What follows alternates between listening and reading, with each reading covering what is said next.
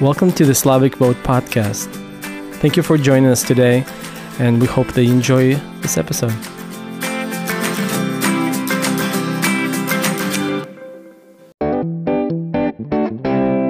Всем добрый вечер. Как обычно, по четвергам у нас впереди программа Slavic Vote.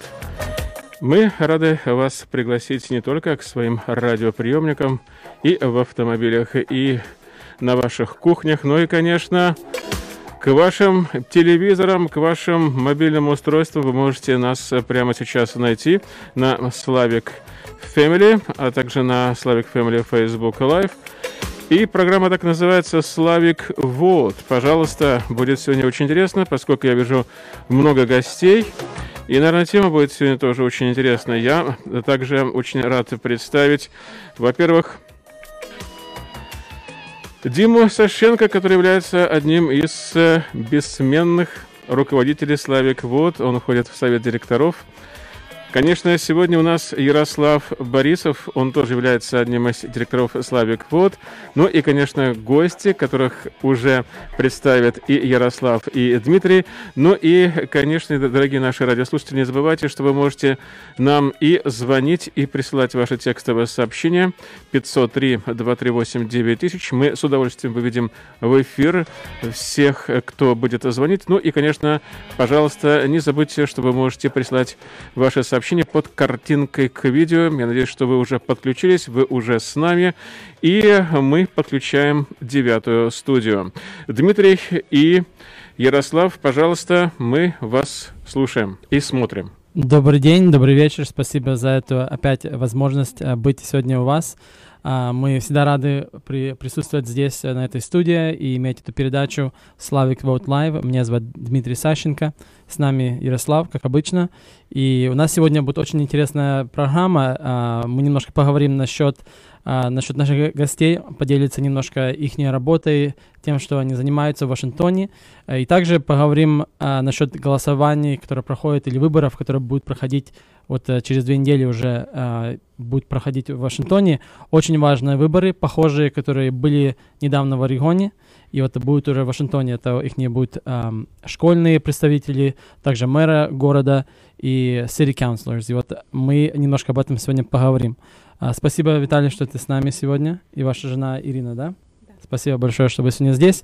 Я сейчас немножко вас представлю через секундочку. Я бы хотел, чтобы Ярослав немножко, тех, кто, может быть, нас не знает, кто не знает нашу работу, Ярослав немножко напомнит, и мы немножко об этом поговорим тоже.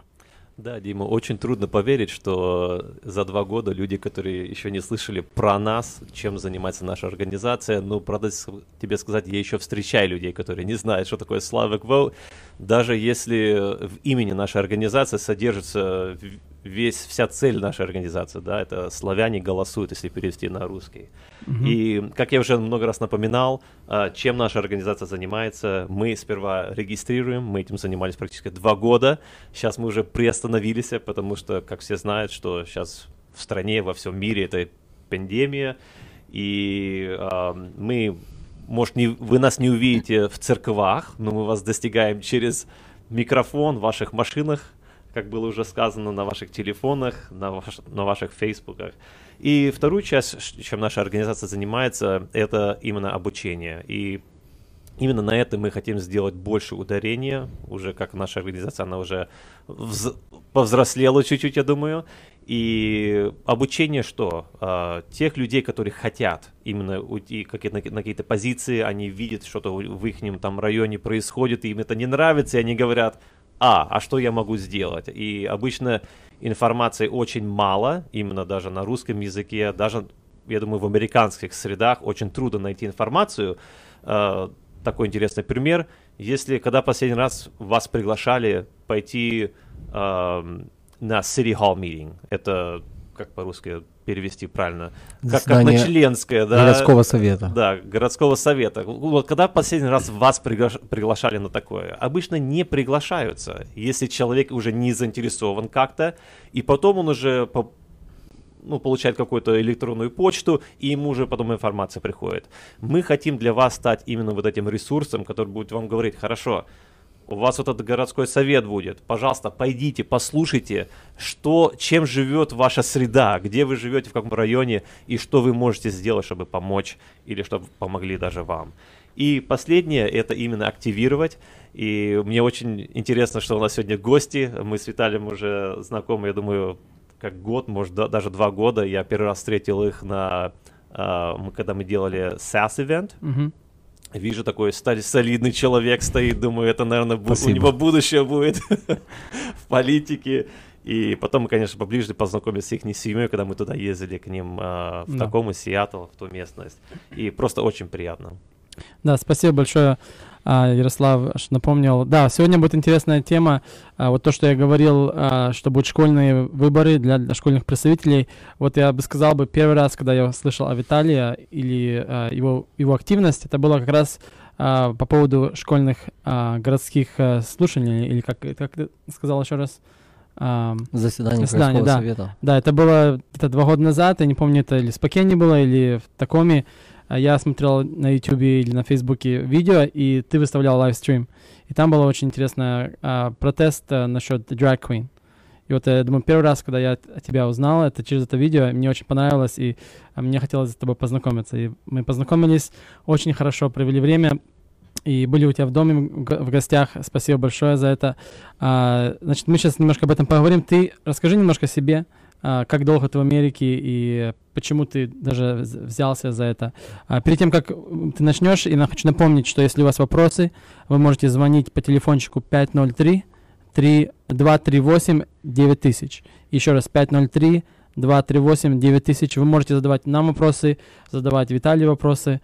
Также, если вы, может быть, получили ваши бюллетени уже в Вашингтоне, и вы хотите проголосовать, им нужна помощь, тоже обращайтесь, мы поможем найти на нашем веб-сайте все материалы.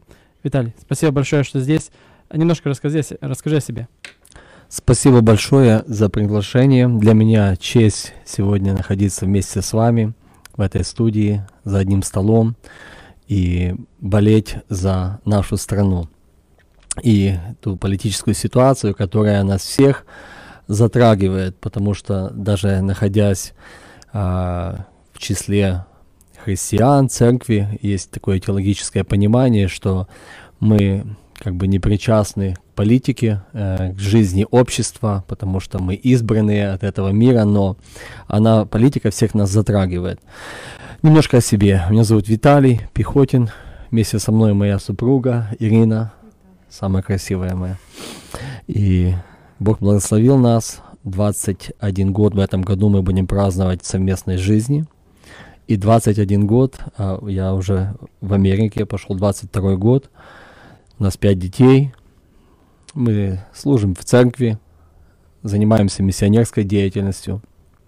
И почти 3 года назад, когда я сдал на гражданство, наконец решился, потому что в семье у меня все граждане, супруга, гражданка, 5 детей родились здесь, граждане. Один я такой был непутевый, и я покаялся, и получил и услышал эту ответственность, что это твоя страна, это твой город, это твой штат, и ты несешь часть ответственности за жизнь этого города.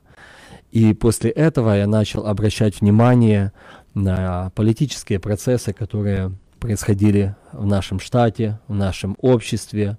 И так все вот завертело, если кратко. Очень интересно. Спасибо, что поделился. Мне очень понравилось. Я бы сказал, у меня похожая тоже история. Я бы тоже сказал, похоже у меня было. Ну, немножко о тебе еще. Расскажи немножко в то время, вот тот день, когда ты был на том школьном слышании, и почему ты туда приехал, или кто тебя призвал, и почему тебя так взяло, что там тебе нужно быть? Я увидел рекламу. Рекламу можете увидеть везде, на социальных сетях, о том, что будет проводиться акция, которая называется Drag Queen Story Hour. И когда я увидел мужчину в образе женщины, что уже самой было как бы надругательство над красивым образом самой женщины, это только люди с помраченным умом могут так совратить красоту женщины, как это делают вот эти актеры. Drag Queen Story Hours. В основном это люди, как я их откровенно называю, у них отклонения. Им очень хочется поменять свой пол или играть другую роль, свой гендер. И если бы они только там между собой где-то там выступая, потому что в основном эти актеры, когда я начал уже изучать эту тему, это они танцуют в стрип-барах, это проплаченные, можно называть, говорить, проститутки, даже мужчины, которые этим зарабатывают на жизнь. Их нанимают подобные организации, либеральные такие организации, как вот этот Drag Queen Story Hour, как они придумали. То есть это совращение детей, несовершеннолетних, малолетних детей, это совращение детских душ, невинных душ. Потому что, как я уже сказал, даже изображение женщины мужчиной уже само собой как-то уже оно не смотрится очень некрасиво. Это уже надругательство, я бы сказал бы. И когда я увидел об этой акции, я поинтересовался, узнал, где будет проходить первая сессия. И ради любопытства мы с супругой поехали на эту акцию, где собирались мамы, папы, которые выходили на мирный протест против этой сессии. И когда я первый раз попал в эту ситуацию, когда увидел, что полицейские охраняют вход людям, которые не отличаются как бы цветом волос, то есть если у тебя не фиолетовый цвет волос, если ты не показываешь собой, что ты принадлежишь к обществу ЛГБТ+, там сколько там плюсов, и вот ты не заводишь деток под эту акцию, ты не имел права входить в библиотеку, которая содержится на деньги всех налогоплательщиков, также и мои, потому что я тоже владелец бизнеса, и на наши деньги содержатся школы, библиотеки. И оказывается, что можно как-то снять, арендовать библиотеку на какое-то время для своей какой-то вот акции, которая называлась Drag Queen Story Hours, куда был приглашен мужчина, актер, который рассказывал детям, читал книгу о двух пап и двух мам. Простые, скажем так, нормальные, здоровые семьи не могли туда войти. Там просто стояли надсмотрщики, которые отсеивали и говорили: вы не принадлежите сейчас к этому обществу, это не ваше время, это не ваш урок. И полицейские, которые не допускали заходить, даже понаблюдать, что же предлагалось детям. Там очень большой спектр того, что предлагается во время таких сессий. Это не только двух папам и мамам, это и смена полов, это предложение разных сексуальных приборов, реклама этих приборов, презервативов во время этих сессий. То есть и мы уже наблюдали за другими сессиями, которые проводили вот эти организаторы Drag Queen Story Hours, и это ужасно. От этого у меня вставали просто волосы. Я не мог в это поверить, что это реально, это возможно. И оказывается, это все может быть еще даже за наши деньги проплачено. То есть, если вы захотите провести библейский урок, попробуйте, позволит ли вам местная библиотека провести, скажем, религиозную какую-то ячейку, тему. Попробуйте это сделать. Но вот эти люди, они получают почему-то особенные какие-то привилегии и могут вот это проводить. Вот это был мой первый протест, где со возмущенными папами и мамами мы задавали вопросы. И вас тогда не пускали, да, вы говорите? Нет, нас туда не допускали, а если кто-то проходил, просто вытаскивали. Мы тогда первый раз, меня забросали из общества, которое стояло с другой стороны против нас. Нас забросали, простите меня, яйцами. Потом эту лесбиянку арестовали, она забрасывала нас, родителей, яйцами, и это было, я уже могу сказать, что это было первое притеснение. Ну да, было интересно. Это в каком городе это было? Это было в городе Des-Moines. Это соседний город возле Федерал Вэя, между Федерал Вэем и Сиатлом. Вот, не доезжая, да. Если ехать на север, есть город Des-Moines. Это было первый раз такое, да? Да. Потому что я знаю, в Портленде это практически уже нормально. Большинство здесь никто даже это не протестирует. И в Ванкувере я знаю, что есть очень много людей, которые против этого. А в Портленде уже практически это нормально, как говорится. Я наведу пример. Есть board директоров, то есть совет директоров нашей King County Library System, и совет директоров. И возглавляет этот совет человек, который сожительствует, или как они говорят, что женат в кавычках с директором Центральной библиотеки Сиэтла. И вот это мужчины, которым двум пришло в голову проводить это в Вашингтоне, они первые были инициаторами. И мне приходилось потом выступать также перед King County Library System, Board of Directors, где собираются родители, и официально на этом заседании совета директоров библиотек King County, нашего округа, мы можем представлять наши требования и наш протест, и то, что мы не желаем, чтобы это проводилось. Вот это, где, возможно, ты видел видео и мой спич, где я выступал. Да. Значит, я так понимаю, что вы не только голосуете, вы также и берете позицию, чтобы против этого идти тоже, то, что вам не нравится, правильно? И вы, я так понимаю, у вас есть позиция, которую вы в вашем городе, да, имеете? Немножко расскажите. Моя позиция чисто христианская позиция. Есть местописание: «О вы, напоминающие о Господе, не умолкайте». Это книга пророка Исаии. И это Ветхий Завет. В Новом Завете для христиан также есть наставление от апостола Павла, чтобы мы настояли и вовремя, и не вовремя. Наша брань не силовая, не против сил, не против крови, не против властей, но против мироправителей тьмы века сего, против духов злобы поднебесной, говорит Писание. То есть мы понимаем, что за всяким движением, как и за всяким словом, стоит дух. И как христиане мы имеем духовную силу. Эта сила, это наше оружие, это Слово Божье, которое Господь дал мне. И у меня еще, кроме того, что я получил гражданство, как ответственность, как мотивацию, как призыв служить этому обществу, до этого времени я также не умолкал. У меня история связана с Соединенными Штатами Америки и с ее жителями, с ее, скажем так, служителями, тянется еще с юности. Если у меня есть несколько минут, я могу об этом поделиться.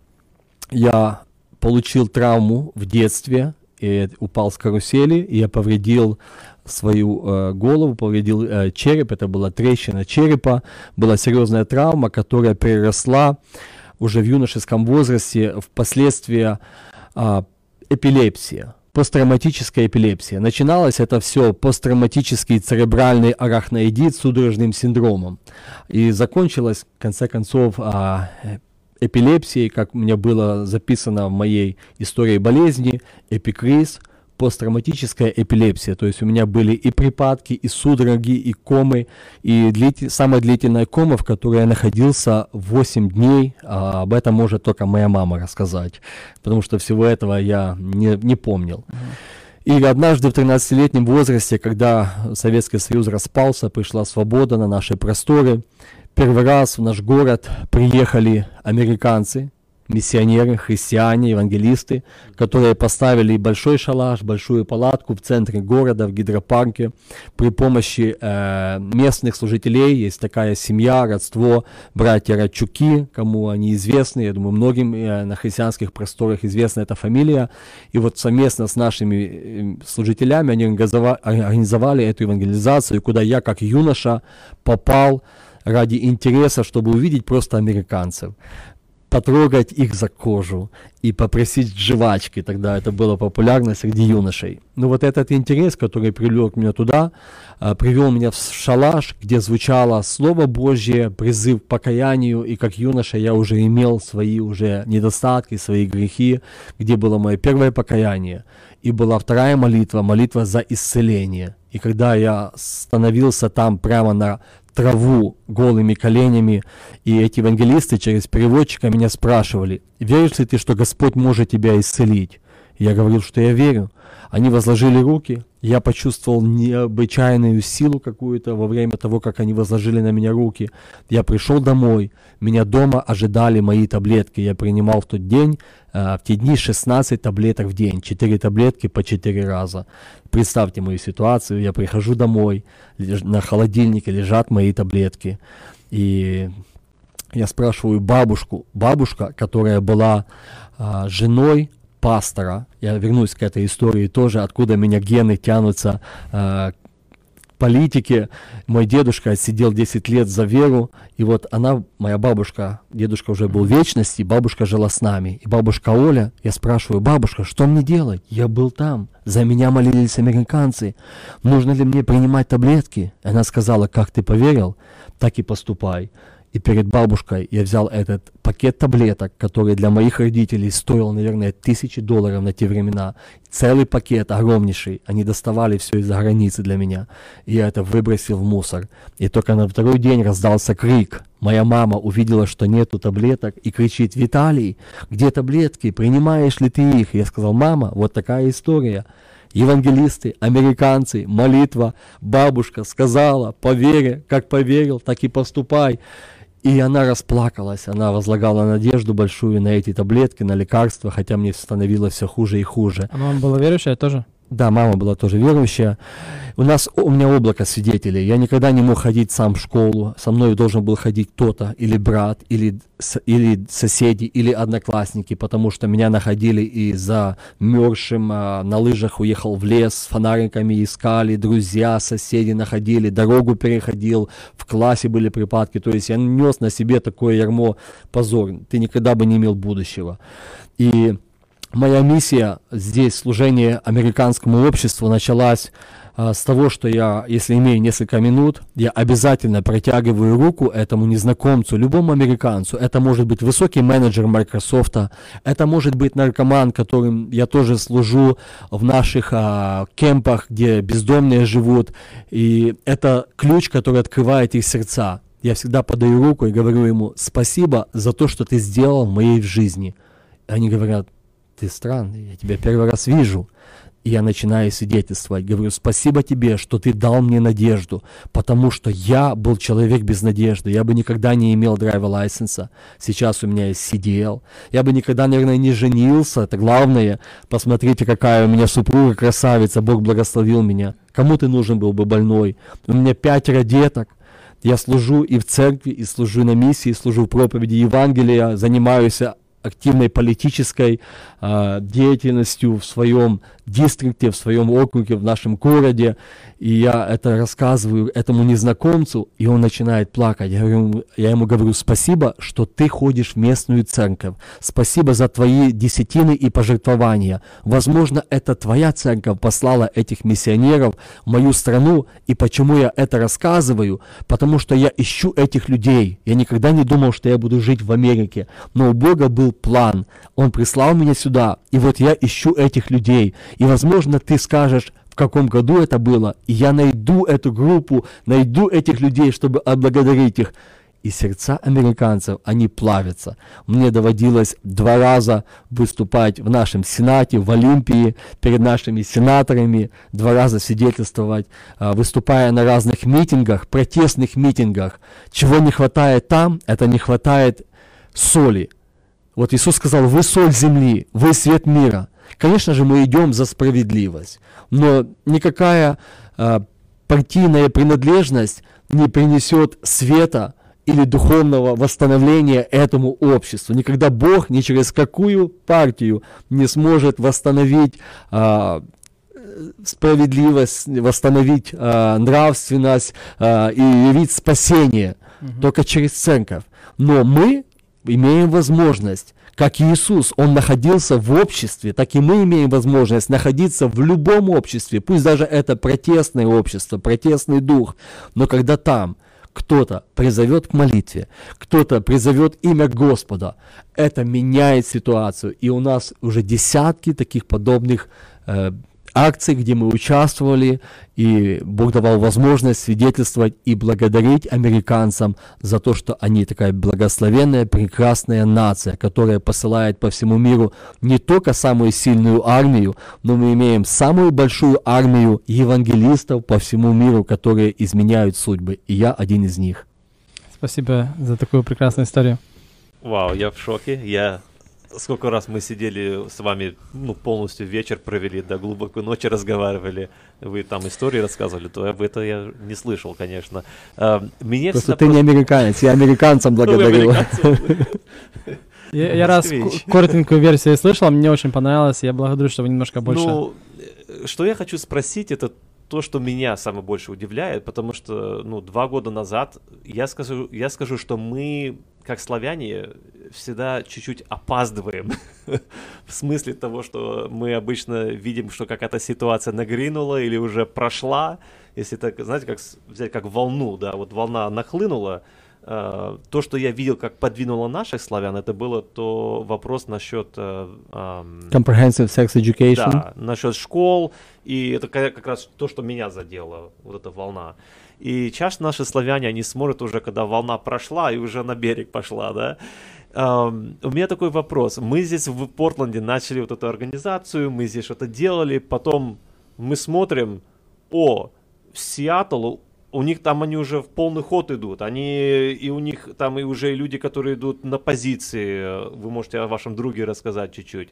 Люди, которые уже давно начали какую-то работу, я не знаю, это потому что вы чуть ближе к Сиэтлу. Это не к Сиэтлу, а Олимпия. К Олимпии, да, или что начало двигать славян именно в вашем регионе? Я знаю, вот ваша ситуация, она очень уникальная, да, то, что вы как попали на этот митинг, да, но большинство славян, они не ходят на эти митинги, они даже не знают, что такое. Я даже раз, когда первый раз попал на Town Hall митинг, я просто был в шоке, что там происходило. Оно было на уровне, то, что вы рассказали, только это было на Town Hall митинг, потому что одна из представителей, где я живу, она верующая, и ее как раз атаковали не по вопросам тем, которые надлежало бы дискуссировать, когда Town Hall митинг, да, а именно атаковали на очень личном уровне, потому что она верующая. Это, конечно, другой разговор. Мне просто вопрос такой, что активировало славян в большинстве именно в Сиэтле, как вы видите? Или это сбор вот этих маленьких индивидуальных ситуаций, как ваша, да? Или это что-то было такое больше, что мы 20 лет, 30 лет в Америке прожили, некоторые из нас, да, и первый раз в течение вот этого последних 1 год, 2 года начали голосовать. Что поменялось? Скажу за себя лично. Есть такой старый гимн христианский. «Господь свое слово святое неси, нередко двоих посылает». И для меня Бог подарил дружбу с моим другом Кириллом Лебедевым, который знает, что я здесь. И мы дружим уже 3-й год и вместе организовываем различные акции. Сказать, чтобы что-то лично каждого человека зацепило, я думаю, всегда цепляет то, что для тебя дорого. Наши семьи, наши дети. И вот когда этот билл Comprehensive Sex Education о сексуальном образовании в школах, как бы пошла волна, и, конечно же, волна идет через кого-то, кто-то должен донести, то есть кто-то должен быть вестником, как предтеча, чтобы вот принести вот людям информацию о происходящей ситуации. Можно быть как страус, можно закопаться головой в песок и продолжать жить десятки лет, как живет вот славянское общество в наших городах, в наших штатах, совершенно не влияя. А можно постараться прийти, поинтересоваться жизнью общества, поинтересоваться жизнью города. И это все очень реально. Двери открыты. У меня есть друзья, которые мне признались после прошлых выборов, что за 30 лет жизни в Америке, только благодаря тому, они говорят, только потому, что ты кричал, а мы кричим везде. Вот я еще вчера стоял также на перекрестке с плакатами за нашего местного кандидата, что я делаю лично, то, что возможно каждому Если Господь зовет вас, я никого не хочу как бы вот сказать, что вот так нужно делать. Это только если Господь тебе это говорит делать. Вот мне Господь говорит это делать. Мы можем заниматься миссионерской деятельностью. Мы посылаем группы, мы спасаем Африку. Мы любим африканцев где? В Африке. Мы спасаем Индию. Мы посылаем наши группы, молодежь, спасая Индию. Но мы не обращаем внимания совершенно на нашего соседа индуса за забором. Мы едем в Мексику, автобусы, сотни тысяч, возможно, миллионы помощи мы посылаем в Мексику, спасая мексиканцев там. Нас совершенно не интересуют мексиканцы, которые нам встречаются каждый день здесь, на улицах Соединенных Штатов Америки, являясь нашими соседями, наше окружение. То есть, если твое сердце, оно будет открыто, если оно будет расширено, то ты не будешь страусом. Конечно же, ты поднимешь голову, и ты будешь обращать внимание на те органы, на те структуры, на те организации, к которым ты имеешь непосредственные отношения. Меня, например, удивляют некоторые служителя церквей, пастора, которые говорят, мы отделены от политики, но в прошлом году они все по приказу нашего губернатора Инзли закрыли молитвенные дома и закрыли богослужения в церквях. То есть, если вы подчинены Богу, который над всем, который дает царство, дает власти, кому хочет, как Даниил говорил, в книге Даниила написано, Бог дает власть и для нашей нынешней также администрации, которая сейчас руководит, как руководит это, я за голову берусь нашей страной, но Бог дает почему-то. И моя жена, когда мы ехали сюда, она сказала, а мне нравится это клаун-шоу, говорит, оно должно больше продолжаться, чтобы оно людей как бы потрясло, и люди увидели разницу какую-то, проснулись, возможно. Возможно, так нужно пробудить. И я думаю, что есть некоторые процессы, которые Бог допускает, чтобы мы проснулись. И все в этом мире для меня, в моем понимании, моей теологии, вращается вокруг церкви. Что церковь является ключевой организацией, структурой, с которой Бог имеет дело, ради которой Он все делает в этом мире. И если, например, приходит какой-то закон, который затрагивает мораль, воспитание моих детей, и мы просыпаемся, то уже за это нужно сказать спасибо, что мы просыпаемся и начинаем уже понимать, что нужно, во-первых, как призывал апостол Павел, молиться за власти этого мира. И, во-первых, мы уже начинали молиться, все, уже все проснулись, все активизировались, и первое, что мы начали, конечно же, молиться, а второе, это уже исполнение твоих гражданских обязанностей, голосование. Спасибо вам, вы для меня огромнейший пример, и я помню ту первую конференцию 2 года назад, когда я приехал, увидел, что вы делаете, я этим сильно вдохновился, и слежу за вами, и считаю, что как часть вашей команды. Да. Да, я не знаю, я наоборот восхищаюсь, что в Сиэтле случилось. Получается, собрались люди, и мне вот самое интересное, да, что как-то мне запало, да, особенно когда, потому что я про политику не так уж много знаю, как многие люди предпочитают, но что я понял, это то, что люди, да, которые идут в политику, они не всегда такие, как мы, думаем. Например, есть люди, которые даже в пожилом возрасте, которые я видел, которые как раз работали много в вашей сфере, которые выходили на парады с вами, у них часто было больше энтузиазма, как говорится, да, чем у молодых. Вот мы как-то стараемся молодых поколений поднять, объяснить им, что мы же за ваше будущее здесь боремся или что-то делаем. Оно будет чуть-чуть трудновато. Второе, то, что в Сиэтле у вас, вы вышли на какой-то другой масштаб. У вас там уже и на мэр Сиэтла, да, или даже человек, я забыл, как его зовут.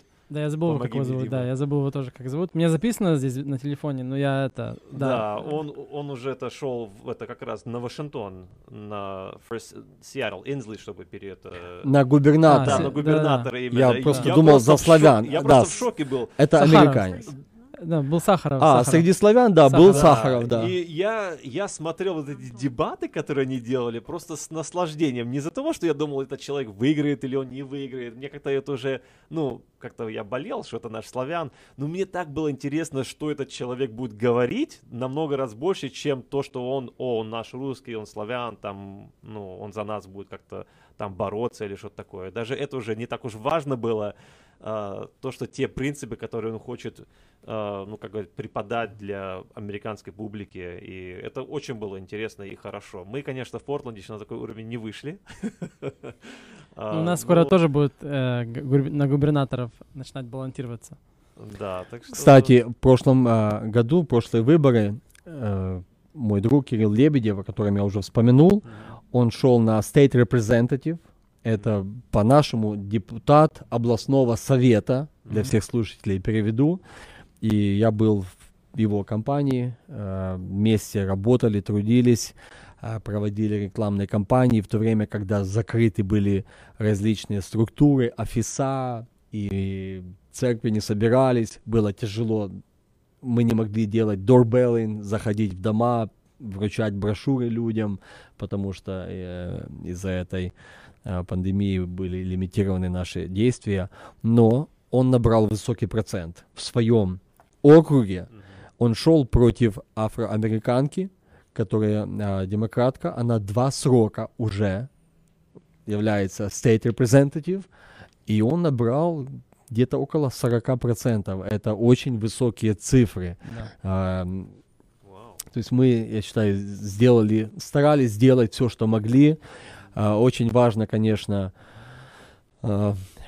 чтобы все соответствовало.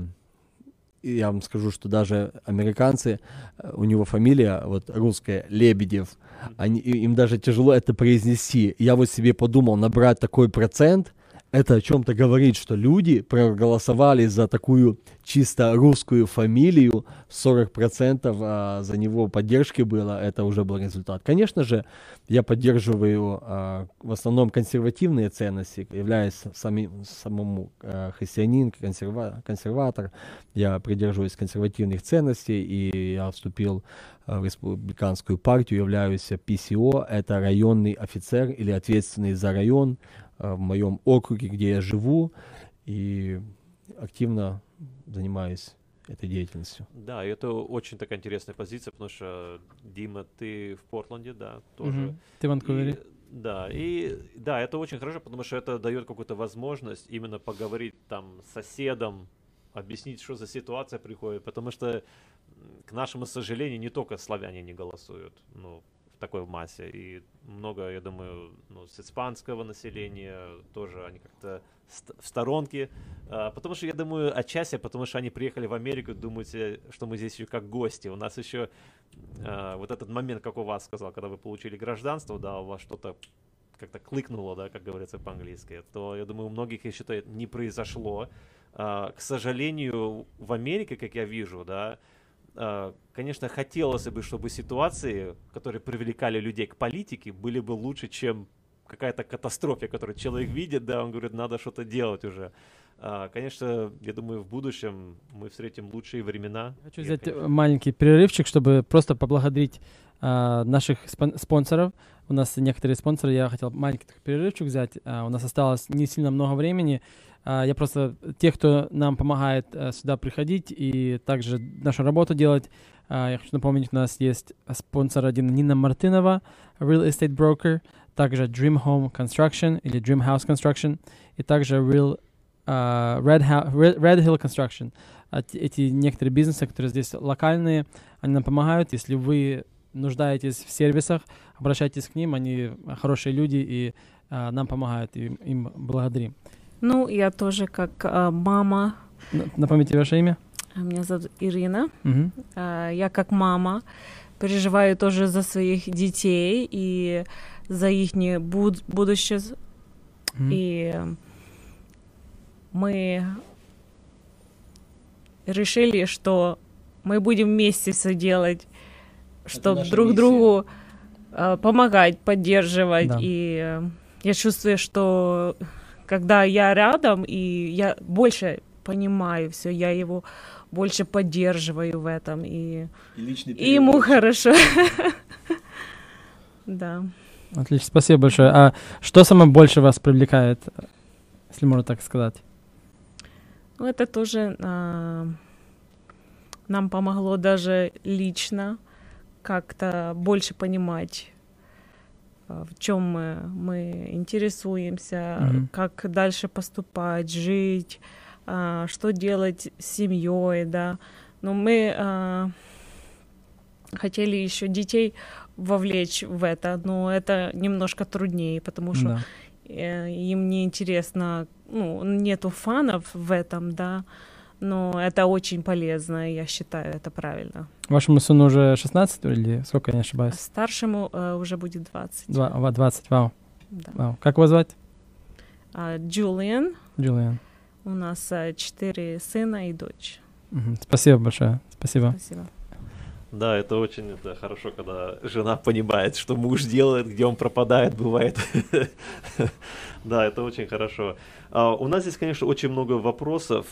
Я хочу, я думаю, больше задать вопрос по линии, как я даже не ожидал, что вы так сильно участвуете именно даже в церковных делах. Ну, даже если мы встречали даже в церкви, я помню, пару раз.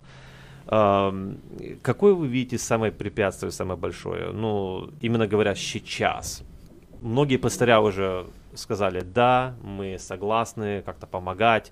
В многих случаях мы даже не требуем уже от наших пасторов что-то, чтобы они делали, да, мы просто говорим, что вот мы можем чем вам помочь, да. Какая у вас ситуация сейчас вот в вашем регионе? Есть ли какие-то еще, ну, недопонимания или какие-то страхи в каком-то смысле, когда вы разговариваете с пастырями, потому что большинство славян, как я понял, даже в Сиэтле, как здесь у нас в Портленде, в Ванкувере, они ходят в церква и общаются там. У нас есть барьеры. Самый главный барьер в нашей жизни – это страх. На всех уровнях. Если каждый человек скажет, что он не боится, он обманывает. И, конечно, мы чем-то лимитированы. Мы лимитированы языковый барьер, образование, теология. Теология американская, христианство, отличается от восточноевропейской теологии или постсоветской. У нас есть такая фраза, которую мы употребляем. История выхода израильского народа с Египта, то есть из плена. Можно выйти из плена, но можно вынести в голове плен. То есть ты можешь быть свободным, называться быть свободным, но быть пленником в душе, в духе, быть связанным по руках и по ногах. И вот я считаю, что за 30 лет по теологическим меркам должно уже вырасти новый род. Вот. В Евангелии очень часто Иисус употреблял слово «род». «Род сей». Не пройдет род сей. То есть теологами и богословами род определяется там 20-25 лет. Я считаю, что за 30 лет эмиграции мы уже произвели уже новый род. Это наше потомство, это наши дети.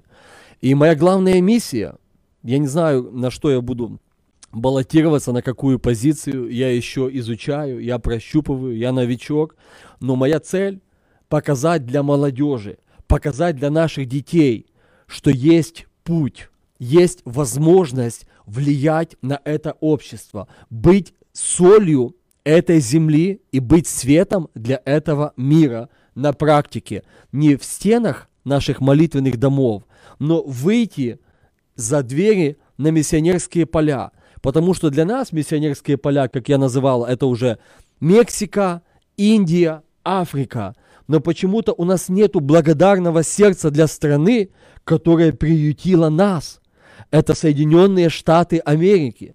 И я считаю, что пришла пора, как сказал когда-то президент Рейган на инаугурации в 1961 году, он сказал: не спрашивай, что Америка может сделать для тебя, но за 30 лет, пользуясь всеми благами и бенефитами этой страны, этого строя, который подкреплен конституционными гарантиями, правами, уже пора задать вопрос, как сказал президент Рейган, что я могу сделать. Не спрашивай, что Америка может сделать для тебя. Но я считаю, что пора для нас, для христиан, задать вопрос себе, что я могу сделать теперь для этой страны.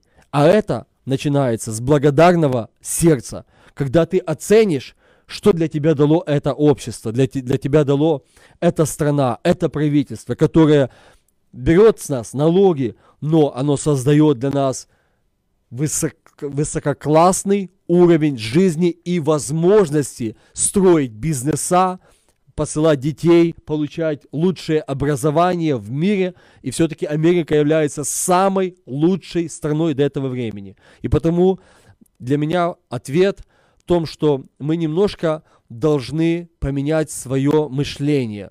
Все начинается из-за того, каковы мысли человека, таков и он. Вот если мы думаем, что мы не можем ничего поменять в этом обществе, это когда-то нам коммунисты прививали вот эту мысль. То есть, что ты голосуй, не голосуй, ничего не поменяется. Вот ходи, не ходи, бей в звоны, колокола, не бей, ничего не поменяется. Это было там, и этот страх был внедрен нашим отцам. И почему-то как-то по генам он передается и этому новому молодому поколению эмигрировавших с бывшего Советского Союза. Я хочу разрушить, как-то сдвинуть эту парадигму мышления и сказать, что ваше призвание может быть выше, чем быть просто плиточниками, сайдингистами и водителями. Я никого не уезжаю, я сам водитель. Но я считаю, что мы должны создать новую стратегию теологии, учения наших детей, будущего поколения, что это ваша страна. Полюбите ее, вы здесь родились, вы можете быть благословением этому обществу. С чего вы можете начать? Возможно, вы не станете сразу мэром, возможно, вы не станете сразу state representative, но пойдите в город. Город состоит из отделов, и в отделы набирают людей, волонтеров. Американцы очень много служат волонтерами всю свою жизнь, некоторые десятками лет записаны там в городских списках, что он является одним из участников отдела, там город строится, там transportation, финансы, парки, youth committee, молодежный комитет, бюджетный там какой-то. Вы можете записаться. Город всегда набирает волонтеров. Несколько часов в неделю. Это малые деньги, вечерами. Вы так можете начинать служить, если вы где-то не раздаете хлеб, пайки бездомным, нуждающимся здесь, если вы не участвуете ни в какой миссионерской деятельности, вы можете начать служить, записаться волонтером или подать свою кандидатуру, скажем, уже даже на депутата городского совета. Вот вчера я стоял на перекрестке с нашим кандидатом Дэвид Миллер, он идет на council member, на депутата городского совета. И я вчера ближе познакомился, спросил его, где он работает. Он развозит пиццу. Седовласый мужчина, оказывается, на простенькой, бедненькой машине. Мои дети, я им дарю много раз лучше машины.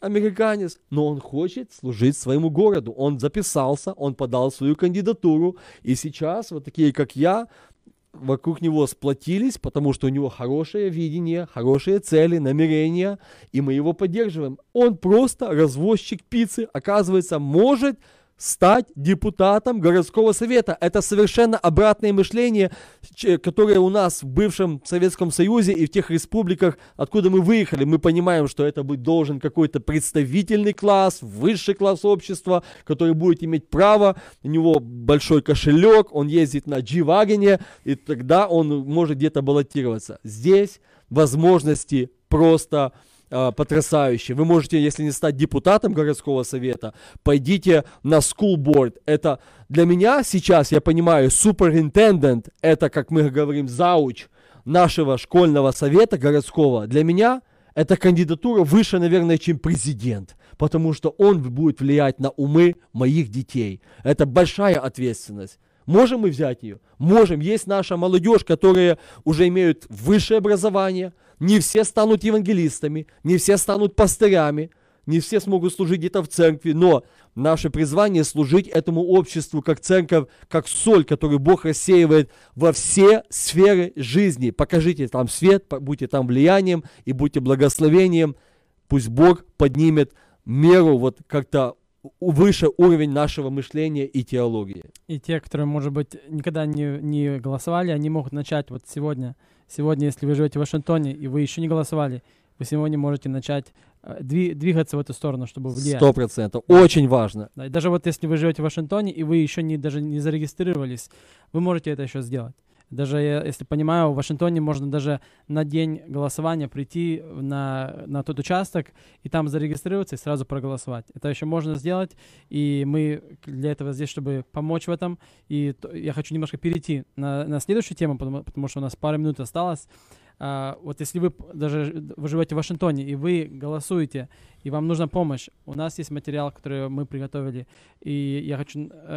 Та организация, которая нам помогает в этом, это называется SV Action, и если вы выйдете просто на наш веб-сайт, вы можете найти те материалы, которые вы можете спринтовать, и там на месте сразу проголосовать. Опять, если вы живете в Вашингтоне, и вы имеете возможность. Я уже напоминал раньше, что в Вашингтоне сейчас проходит голосование для, вот как вы сказали, школьные представители, да. Это очень важная сейчас тема. Мы немножко об этом уже говорили раньше, еще будем говорить в будущем. И вот эти позиции сейчас выбираются. И также мэр города и еще другие представители.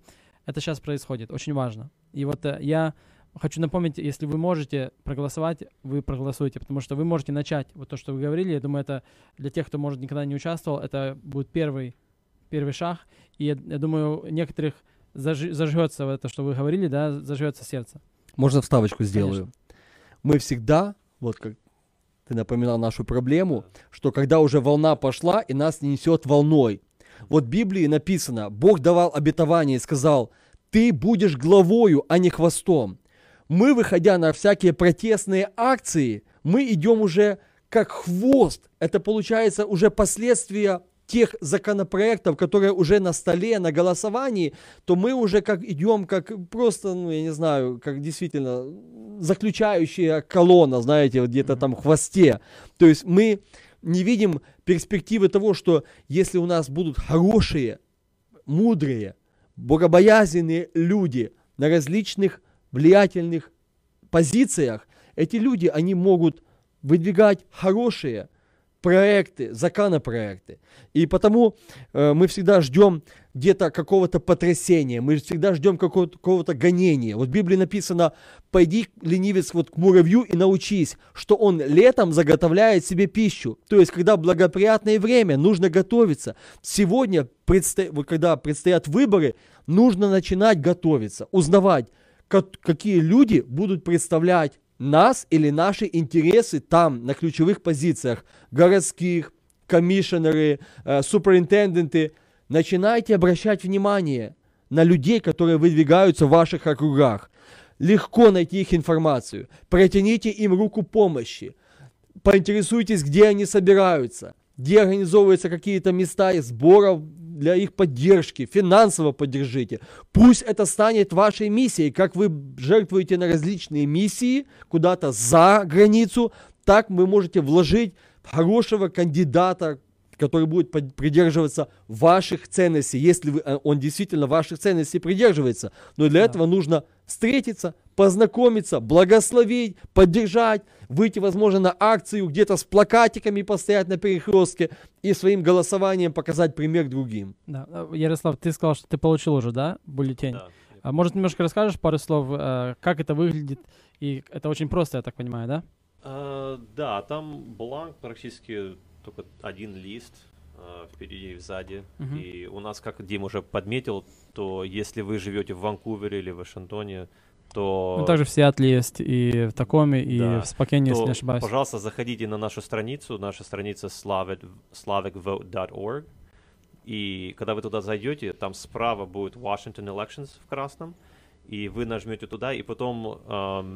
опять же, справа, там уже начнутся именно ваши counties, в какой вы живете. Там Clark, Cowlitz County, King County. Сноhomish. Да, вы нажмете туда. И что наша организация сделала, мы, помню, первый год мы сами брали и фильтровали всю информацию, мы проходили, это просто заняло очень много времени, очень много ресурсов, можно сказать. Это очень важная работа. 70% наших ресурсов все это заняло. И но мы этот год сделали чуть по-другому. Мы просто сказали: хорошо, наши славяне, у них вот такие понятия, они более консервативные в своих понятиях. И мы просто взяли три организации. Одна из них это Slavic SV Action, да. И они сами уже перефильтровали. Вы можете зайти, и у вас даже есть 3 выбора. Вы просмотрите бланки свои, там, как они сказали и почему. Это наши люди, кстати, наши люди, которые с нами работали раньше. И они по легальным причинам, они должны были отдельно это заниматься, так как мы не можем говорить, за кого голосовать. У них другой статус, они могут смотреть на бланки эти и узнавать, кто самый лучший кандидат, и говорить: вот этот человек, можете голосовать, он стоит за наши христианские, славянские ценности. И очень просто вы откроете, и там написано: вот этот человек, и вы можете голосовать. Очень просто. И я смотрю на время, у нас не очень много времени осталось. Я хочу дать одну минуточку, может быть, Виталий, если ты хочешь пару слов сказать в заключение, и я потом закрою передачу. Я хочу поблагодарить всех слушателей, кто нас внимательно слушал и кто переживает за свою страну. Это наша страна. Америка, назовите ее своей страной. Это ваша страна. Потому что мы выходцы с разных стран, но по воле Божьей Бог привел нас сюда. Моим главным мотивом является Слово Божье. И книга Иеремии говорит такие слова: «И заботьтесь, молитесь о городах, о благосостоянии, куда я переселил вас, говорит Господь, ибо от их благосостояния будет хорошо и вам». Это является моей мотивацией. Моя супруга, она знает, это мой самый любимый стих, когда ты оцениваешь и понимаешь, что ты являешься в воле Божьей. И почему-то воля Божья, она была к тому, чтобы ты переселился через океан в далекую Америку, чтобы эта страна стала твоей страной. Полюбите Америку, вместите ее в свое сердце, полюбите это общество, какое, возможно, оно не отличалось бы от нашего, от славянского общества. Когда мы говорим наши славянские ценности, поверьте мне, что многие христианские ценности, они были проповеданы евангелистами, посланными из Америки. Они принесли многие Евангелия на просторы постсоветского Союза. И потому мы должны иметь благодарное сердце, послужить, постараться как можем отблагодарить эту страну, во имя Господа благословить наших соседей и участвовать в активной социальной, политической, экономической сфере жизни этой страны, потому что мы являемся ее частью. Мы также платим налоги, и мы имеем возможность и право спросить, задать вопрос, куда идут эти налоги, как правильно распоряжается бюджет, на какие проекты, чтобы от этого и нам было хорошо. Спасибо, Виталий. Ярослав, что-нибудь добавишь? Я просто очень благодарен, что вы приехали, они сюда ехали 3 часа. Да. В одну сторону. Да, и просто очень рада видеть, что наши славяне, они просто меня поощряют что-то делать больше, чем я сейчас делаю даже, и это очень просто хорошо. Также опять хочу поблагодарить Виталия. Вам спасибо за приглашение, для нас честь быть с вами. Спасибо и сегодня, и в общем. Я надеюсь, это не последний раз. Нам очень нравятся вы и ваша история. Я думаю, в будущем еще раз пригласим.